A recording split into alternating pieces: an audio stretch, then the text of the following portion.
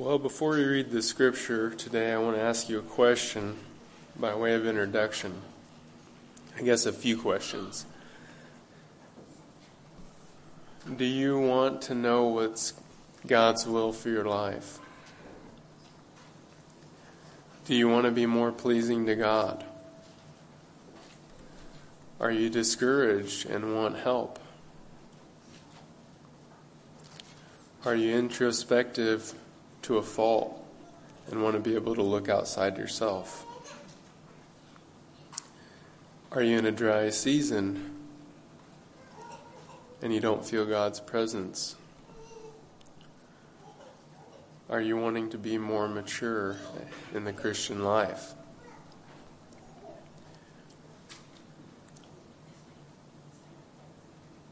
I would guess almost everyone would say yes to one of those. If you're a Christian, you definitely would. And even some non-Christians would say yes to some of those questions.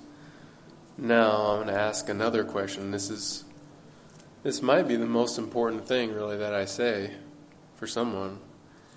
If I tell you, if I read you from the Scriptures what the Bible says, are you going to listen? Do you want to do what God says no matter what it is?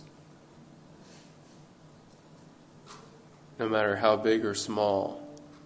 Or will you be like Naaman, who came from another country and wanted to hear from God, and then when he heard the word, he decided, I didn't want that word. That's not the word I wanted. Or in Jeremiah, they asked Jeremiah, tell us whatever you want us to do. Whatever, give us a word from God. We'll do whatever he asks. And his word was, don't go to Egypt. And they said, we're going to Egypt. So here's my question to you before we even read the scripture. Do you want to listen to God? Whatever his word says. Even if it doesn't fit or suit your desires, are you willing to do what God says? Basically what I'm asking is this the very word of God? Does it have authority over your life? Or is this just a time where we read some scripture, we share some thoughts, and it's up to you whether you want to incorporate it or not. It's not authoritative over you. Because if it's not, then if the answer to that question is, I'll wait and hear what you have to say first, then you probably don't really need to listen, because it's God's word. And if you only pick and choose, then you're not treating it like it's God's word.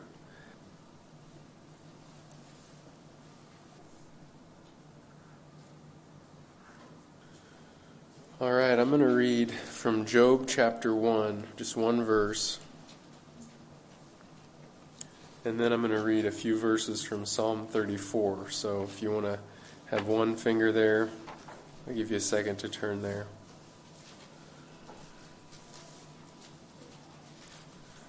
All right, Job 1, verse 21 says, and he said, naked I came from my mother's womb, and naked shall I return. The Lord gave, and the Lord has taken away.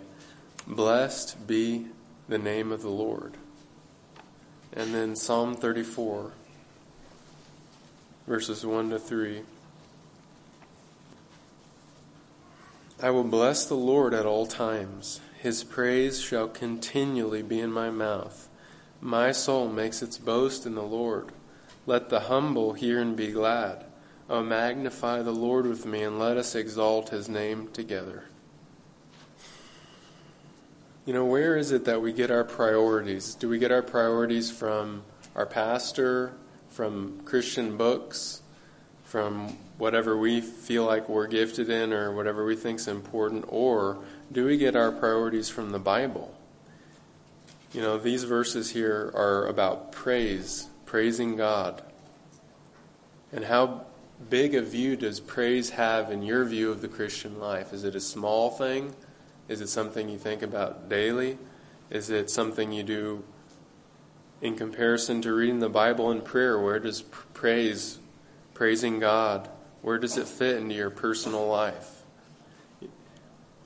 Think about the Bible. Think about the role praise has in the Bible. If you were going to give the marks of a true Christian, which Paul does in Philippians 3:3, what's the true circumcision? He says, worship by the Spirit of God, put no confidence in the flesh, and glory in Christ Jesus. 2 out of the 3 are about praising God and worshiping God. That's amazing. I would not have thought that. I would never have thought to do that. David in Psalm 39, he thinks he's going to die, and he's pleading with God. And what he says is, God, do not let me die. Don't let me die. Because if I die, this body's going to turn to dust, and that dust is not going to praise you. Think about that. So he's thinking about death, and the thought in his mind is, if I die, this body won't praise God like it is now. And I want you to keep me around, God, so I can praise you. He felt like it was such a big part of his life that that's the reason to keep on living. That's amazing. What would you do if you were in prison and you're writing a letter and you were going to say this, always blank? Paul says, always rejoice in the Lord. That's amazing. He's in prison in Rome, and he's saying, always rejoice in the Lord. Don't forget that. Not only is he obviously praising God, he's exhorting the people. Don't forget to praise God. Don't forget to rejoice in the Lord. Not just sometimes, all the time. That's amazing. And so I'm going to give you the summary of this sermon and, Lord willing, next week's sermon. And it's one sentence, and I'm going to try and say it enough times that you'll remember it between the next 2 weeks. And here's the sentence.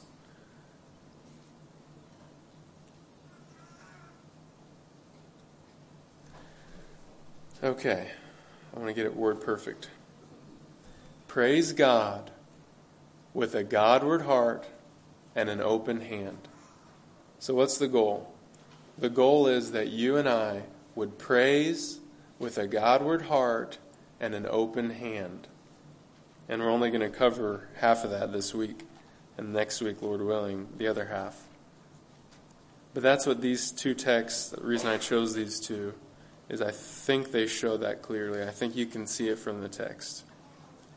A Godward heart and an open hand. And that leads to praise.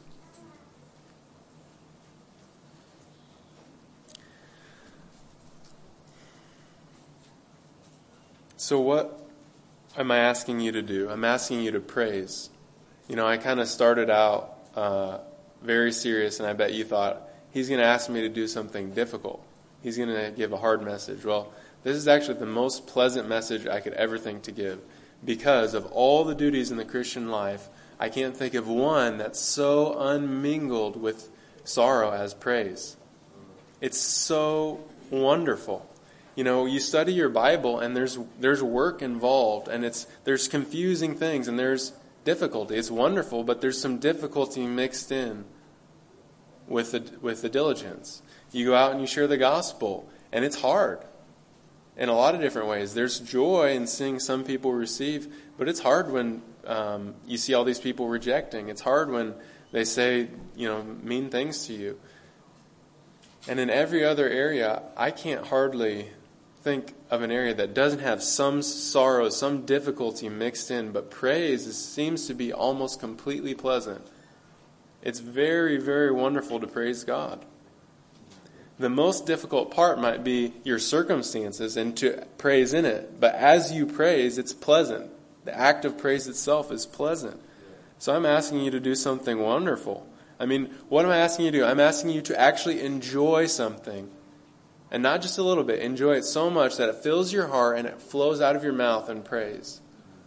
That's a wonderful command. But it also makes it more sad when we fail to do it. And I chose 2 passages that I think in some ways challenge us in the fact that they have such difficult circumstances surrounding them. So Job just lost his family. He just lost his possessions, his livelihood. And what does he say? He says, the Lord gave and the Lord has taken away. Blessed be the name of the Lord. The circumstances are very difficult, very hard. None of us here today are in the situation like Job. We may be in hard situations, but it's not that bad yet.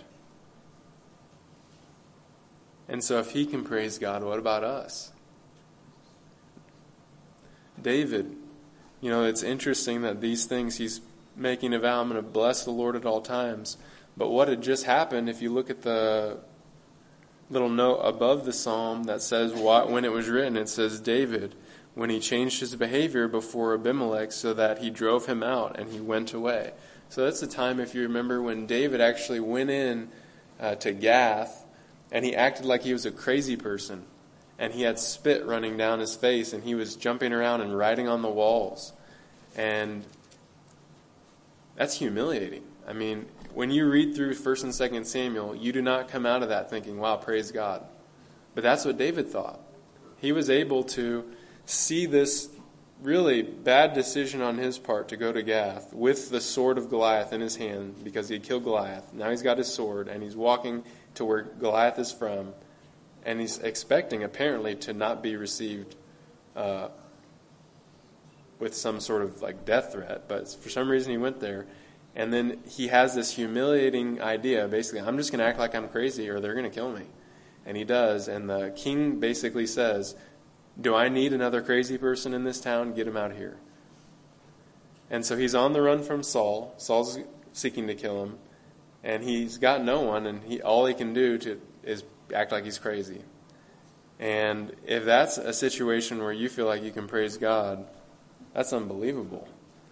That's unbelievable. But it takes two things. And the two parts are a Godward heart and an open hand. And so in both cases, David saw that as from God. And he's praising God about it. He saw, even though he made this bad decision, even though he went there and did this humiliating thing, he saw God's hand in it. And that's what he was praising. Job, he saw that even though all these things had happened, he knew God was in control, that God had given them, and that it was God in control, that he could take them away. So he had a Godward heart. He was seeing God in all these things. If you can't see God, you can't praise God. So we've got to have a Godward heart in whatever circumstances, even the most difficult circumstances. And so to kind of illustrate that, I'm going to have Tom here play a clip from Darlene Rose. It's a short clip, but it's very, very challenging in terms of her heart. Think about these things here. A Godward heart and an open hand that leads to praise. And finally, when they would dismiss me after 2 or 3 hours or more, I would go back to that cell and the door would be open and I would go inside. And when I knew the guard was gone so that he could not hear me, I would throw myself out prostrate on the floor and I wept literally buckets of tears. And I would say, God, I just can't go through another one. I just can't. I said, you helped me. I know that. But I can't go through another one like that. When I had no more tears to cry, my Lord was there. I'd take the skirt of my dress and I would mop up all my tears because I didn't want the guard to see them. And then the Lord would say to me, my grace is sufficient for you, my child. It's not that it has been, not that it's going to be, but right now it is sufficient for you. And then I would begin to sing a song. The music was put to a poem by Annie Johnson Flint. Just 2 weeks before I was brought down to this prison, the Lord laid it on my heart to memorize that poem. And I would say to myself at the end of the day when it was beginning to get dark, you need to sleep. And I said, no, I've got to memorize this. And then I knew why. 2 of our associate missionaries had put it to music. The poem called Peace and Grace.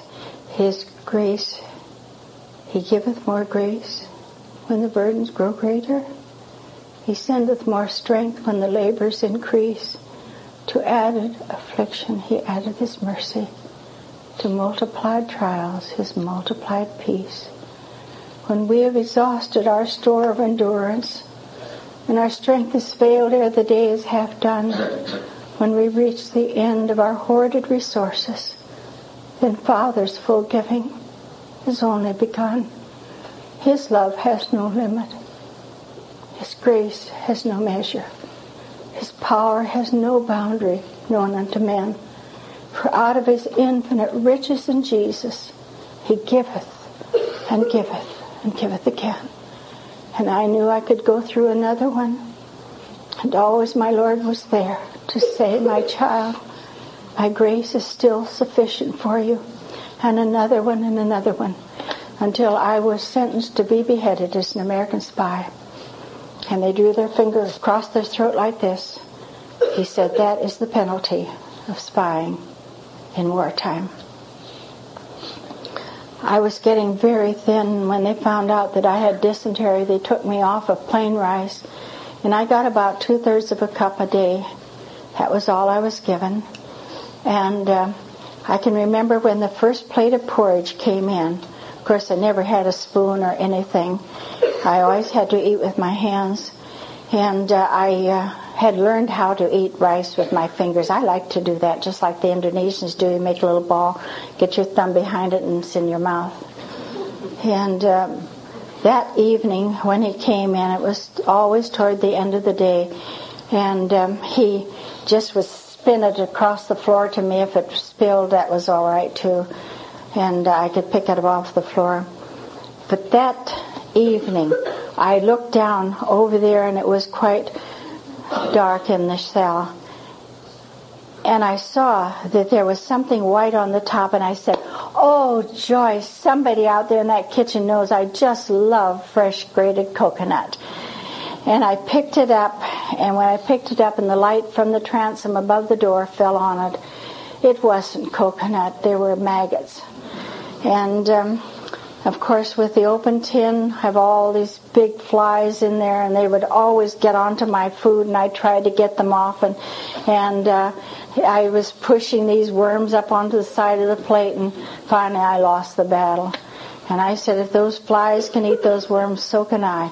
And I just made a funnel out of my hands, because when I picked it up, it just went through my fingers, and so I made a funnel with my hands, and I poured it into my mouth, worms and all. I'll tell you, with all honesty, I could bow my head over that plate of worms and rice porridge and give thanks to God. I knew I could have been there without anything at all. Why did I choose that? And why did I choose these texts? The reason is because when you meet someone with reality and you don't have it, it convicts you. And the first time I listened to that, I remember just crying and telling God, God, she's more thankful for that bowl of worms than I am for the food I eat every single day. And I asked God to help me to praise Him more and to thank Him more and to be more thankful. And that's kind of what I hope we should feel when we see these texts of Job losing all his family and he's praising God. And I can honestly say that that testimony changed my life, and I started praying something at meal times that I never prayed before. And I probably, every once in a while, I still pray it, and probably prayed it 100 times and asked God, Lord, please do not let me pray out of habit. I want to truly be thankful. And we could say that about more than just our meals. We could say that about almost everything in our life. And it's not just Darlene Rose. It's the people of God. It's Job, it's David, it's Paul in prison.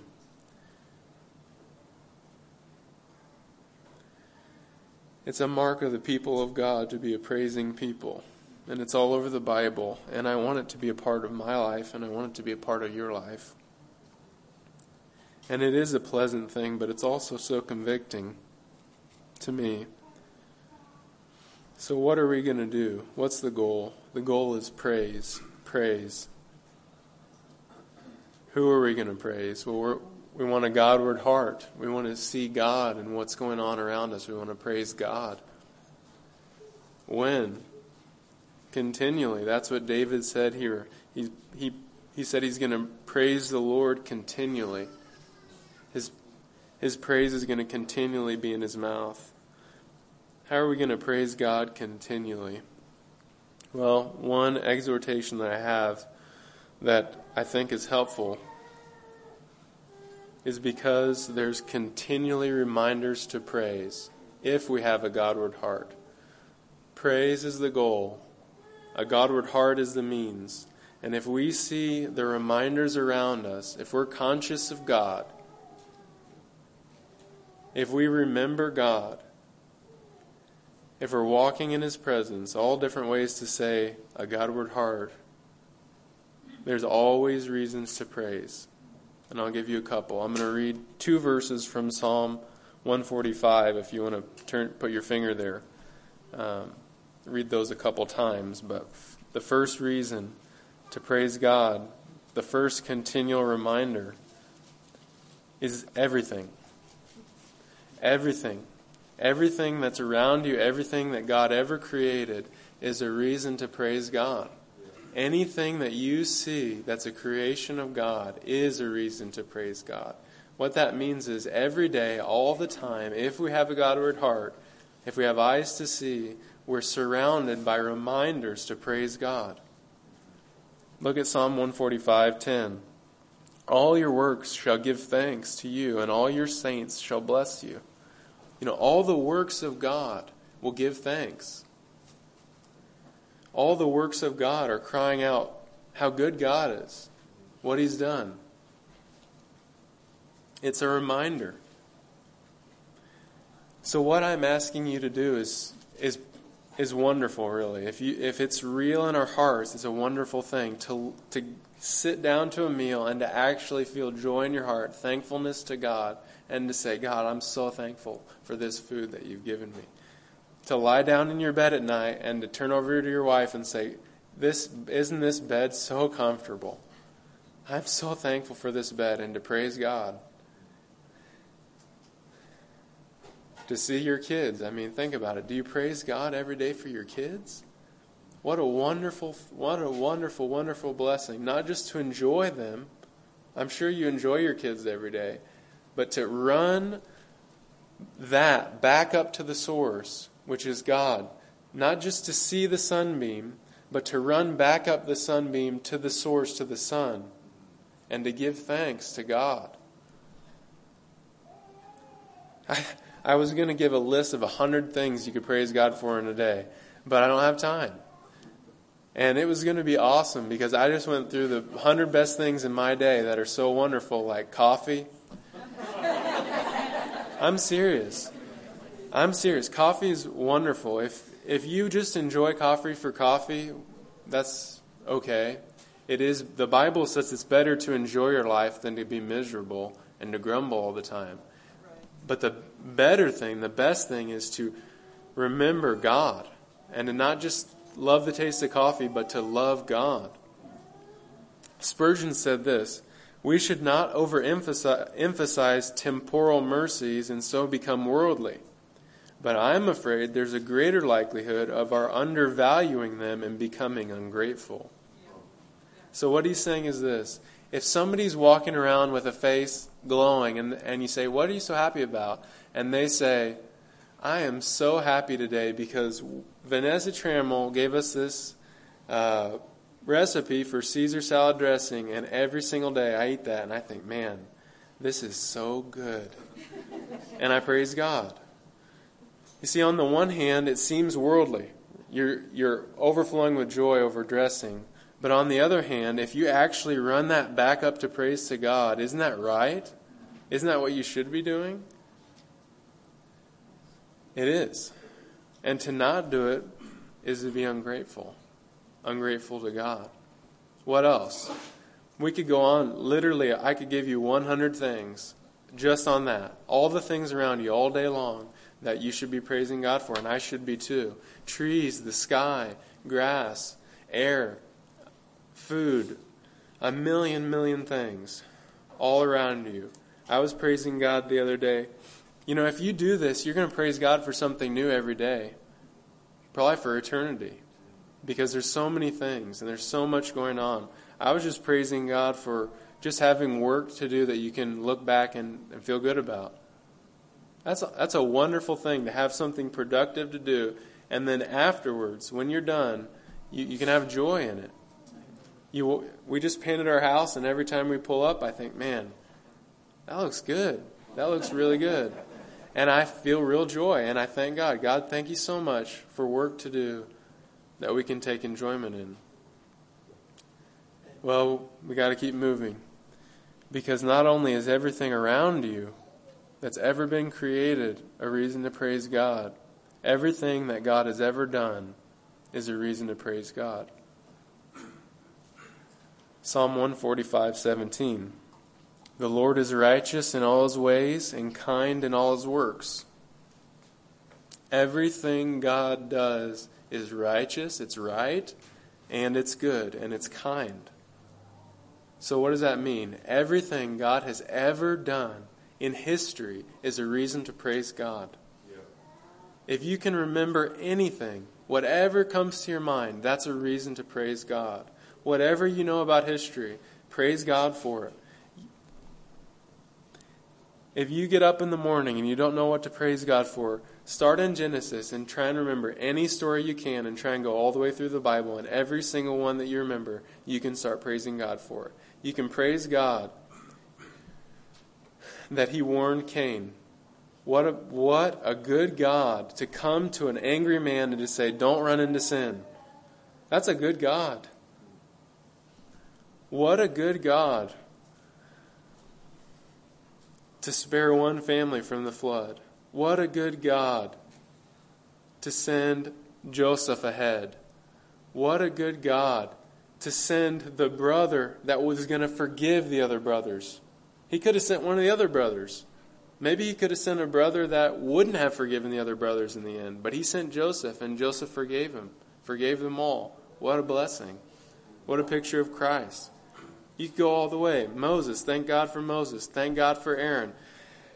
Thank God that he didn't come down off that mountain and the golden calf, he didn't leave it there. They crushed it up and they threw it into the sea. Praise God that they crushed up that golden calf. I am so thankful that Israel did not go astray forever right there.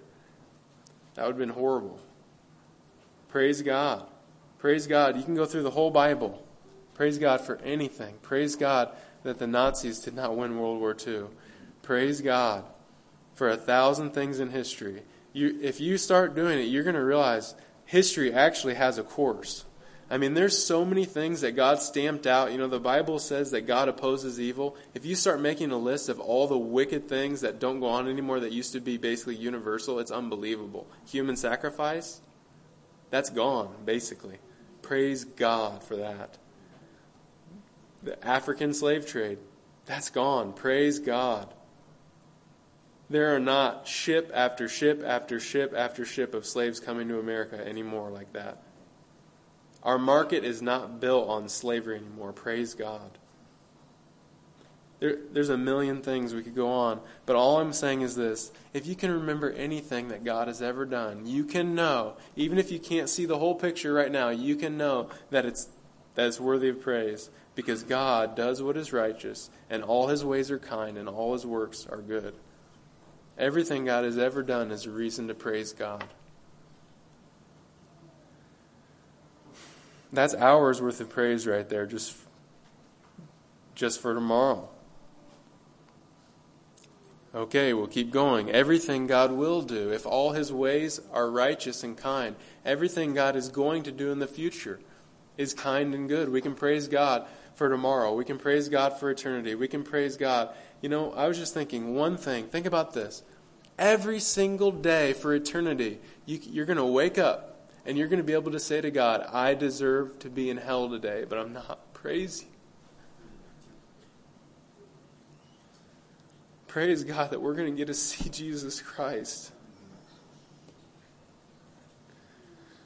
Well, we could go on that for another 100 things that we know God is going to do in the future. All sickness, all death, every wrong ever committed, righted. Praise God. Once you've done that, then you can probably do the hardest thing, which is praise God for everything He is doing. You know, the reason I put them in that order is because sometimes you need to praise God for all the past things He's done, praise God for all the future things He's going to do before you can really begin to praise God for what He's doing right now. Because it's hard when you're in the middle of it to praise God.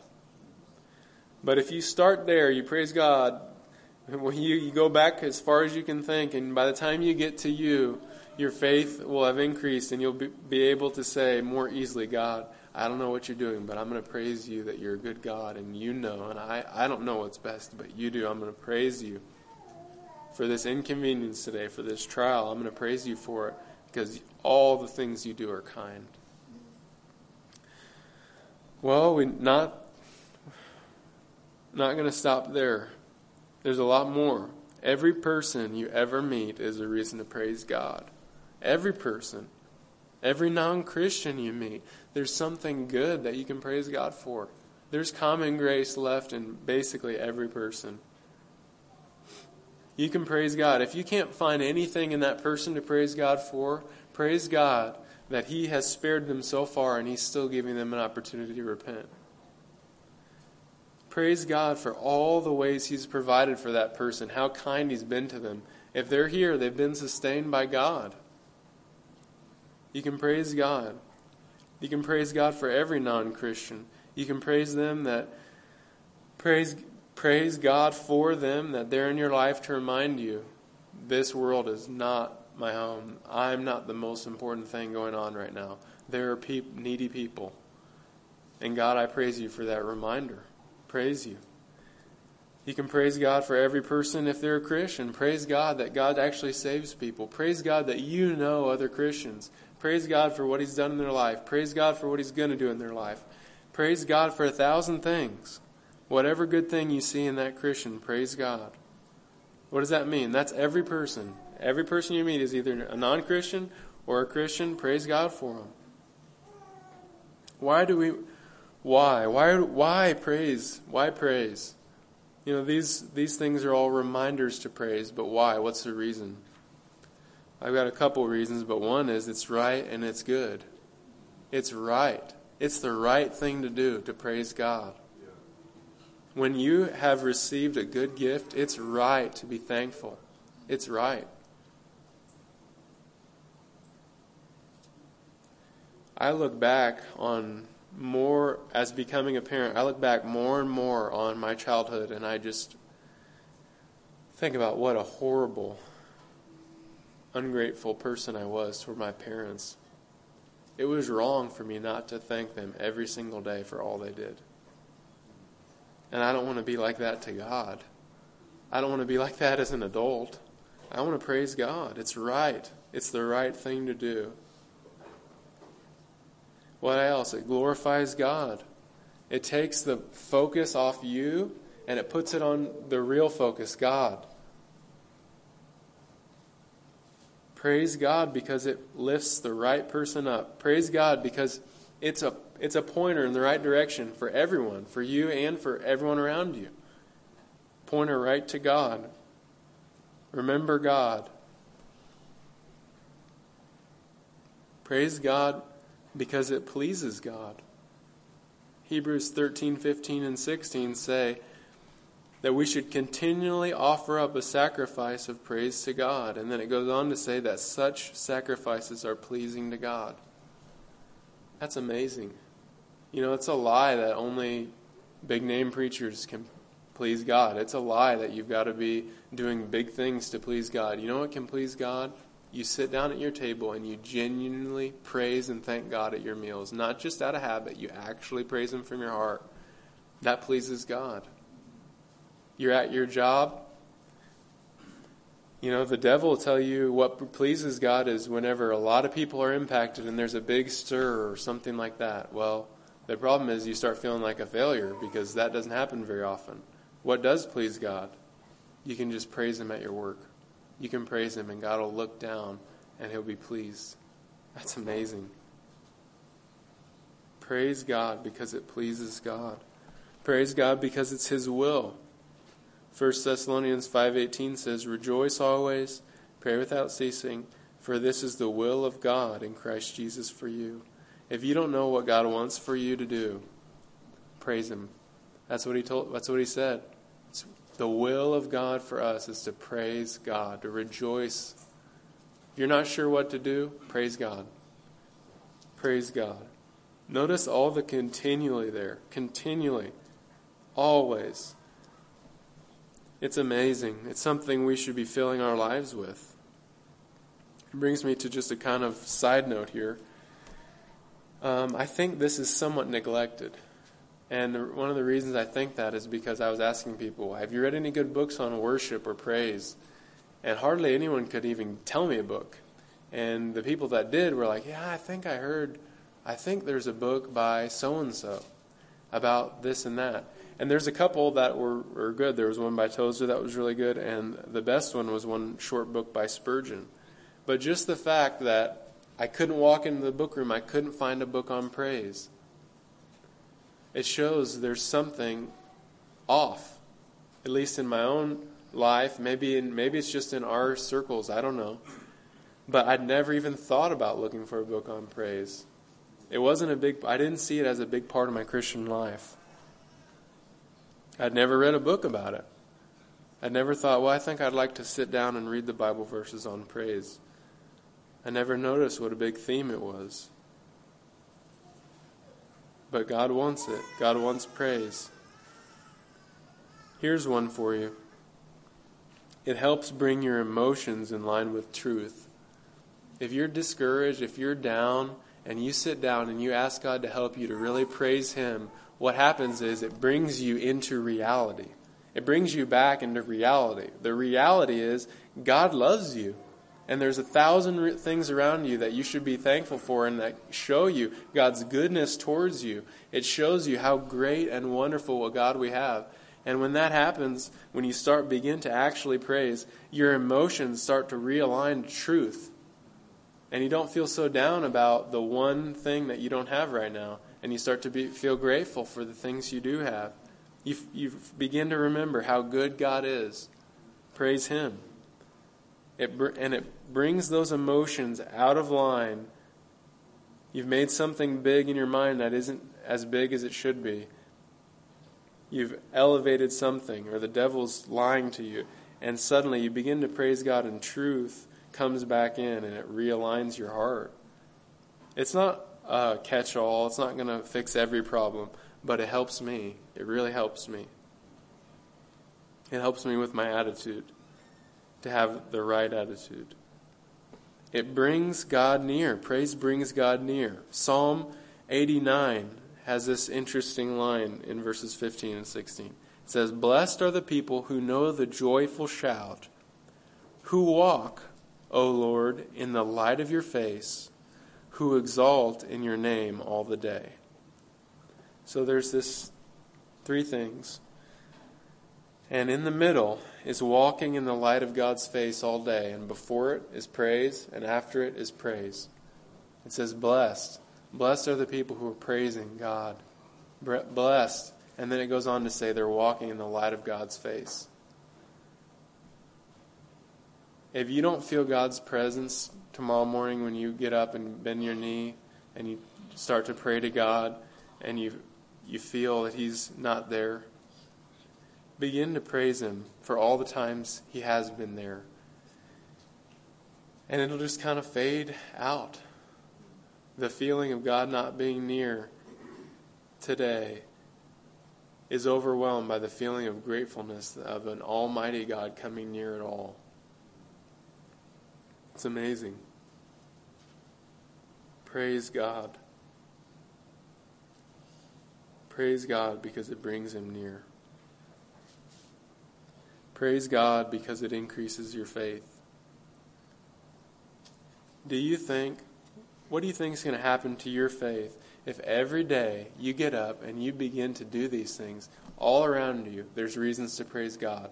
You rehearse history in general. Rehearse your life history, all the things you have to praise God for in your own life up to this point, how He's led you, how He's protected you, even when you fell, how He humbled you.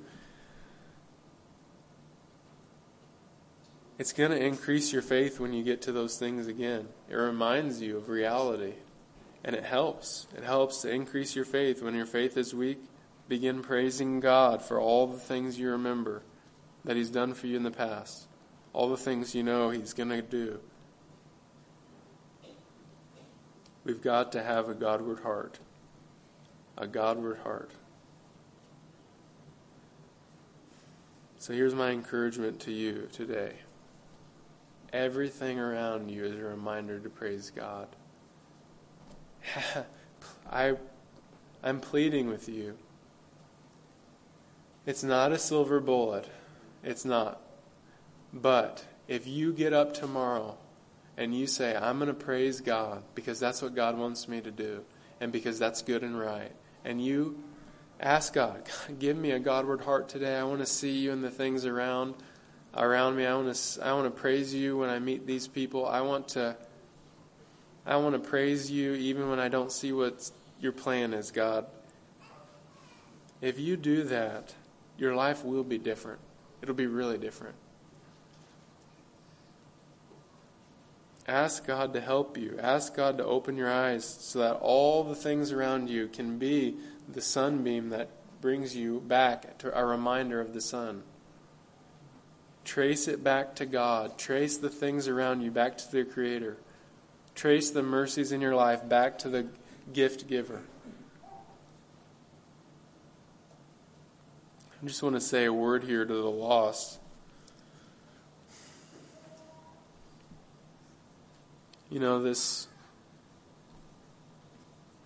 I haven't really talked about an open hand yet. Lord willing, next week we'll look at these verses again and we'll focus on a different aspect, which is not the Godward heart, but the open hand. But I'm going to address it just a bit for the lost. This thing of praising God with a Godward heart and an open hand, that does not happen for the lost. Why? The lost don't have either one. If you're lost, you do not have a Godward heart. Why? Because all the things going on around you, you know what they are? They're all about you. And so when you get something, it's not a gift from God. When you get something, it's something to spend on your own desires. And when you meet a person, it's not a person created by God. It's a person that maybe can give you some attention or some way you turn that person, either useful or not useful to you, back on yourself. And instead of a heart that runs to God, it's always a heart running back to self, ingrowing on itself. How can this person make me happy? How can this person get me something I want? How can this person fulfill some need in me? And that does not lead to praise to God. The lost, if you know lost people that are so miserable, you can see this pathway in their life, this ingrown, self-centered misery. They can't praise God. They can't find joy in the things around them because it's all about them. It's too self-focused. And what else? They don't have an open hand. They don't have an open hand. You can't praise God if you're clinging to something and you won't let go. I have to have this no matter what. Because when you don't have it, you can't praise. And that's what the lost have done. If you're lost today, you've got something that you are so close-handed about. You will not let go of it. You're actually going to let it drag you to hell. I want people to like me so much, I'll go to hell rather than do what God wants me to do. I want to have fun and just to please myself so much that I'm going to go to hell rather than open my hand and submit to God. It's very sad. And what it means is You're unable to praise God for all the mercies in your life because you've got one thing that you won't let go of, whether it's money. It could be anything. I don't know what it is for you, but if you're lost, you do have it.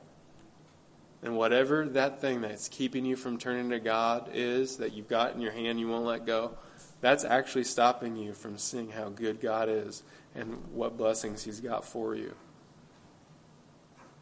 You can't fill your life with praise to God like that. And you know what the saddest part is? You know what the saddest part is? It's the cross. You're never going to praise God for Jesus Christ dying on the cross.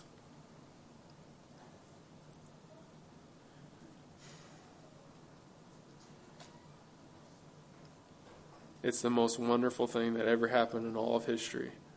But the cross calls you to open your hand, and it calls you to look to God and away from self. And the cross calls you to do the thing you don't want to do. Calls you to let that go. Calls you to stop centering your life on you and center it on God. That's the message of the cross. The message of the cross is that you're a sinner and that you can't fix yourself, but that Jesus Christ is all you need. It's amazing, that song that we sang. What was that song? I can't even remember what it was called, but it was Jesus is everything, everything in Him. That was quite a good summary, right, of a Godward heart. Somebody give me that word perfect. Does anyone remember that? Everything in Jesus. Everything in Jesus and Jesus in everything. Everything in Jesus and Jesus in everything. Well, that's a Godward heart right there. When you see Jesus in everything. And what you enjoy in everything is Jesus. You're enjoying Jesus when you drink coffee. You're enjoying Jesus when you look back and you remember all the wicked things you did and you think, wow, praise God that He saved me. Praise God that He forgave me. The lost will never feel that. The lost can't take their eyes off themselves to look to the cross, to look to Christ. So here's my questions to you to close. Do you praise God? Do you praise God?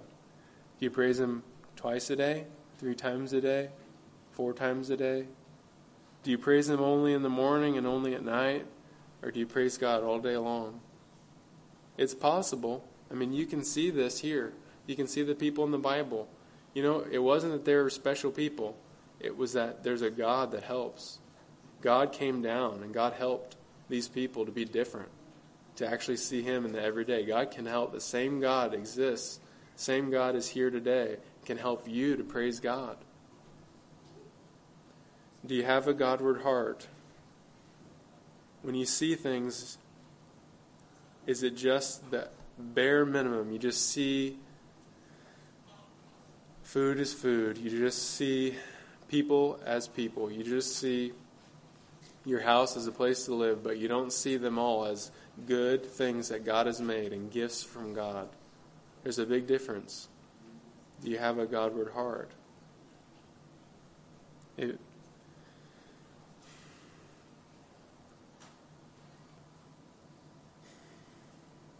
I want this for us. I want it for me. I want it for you. For a lot of reasons. For a lot of different reasons. But surely the main reason is to glorify God, right? Let's pray together. Lord, praise be to you that you gave us such a pleasant command just to praise you, to enjoy the things you've given us, and just to give them back to you. That's a light burden, Lord. It's a light burden. We're so thankful. We're so thankful to you. Thank you, Lord, that you're wanting to help us to do this, Lord. It's not our idea.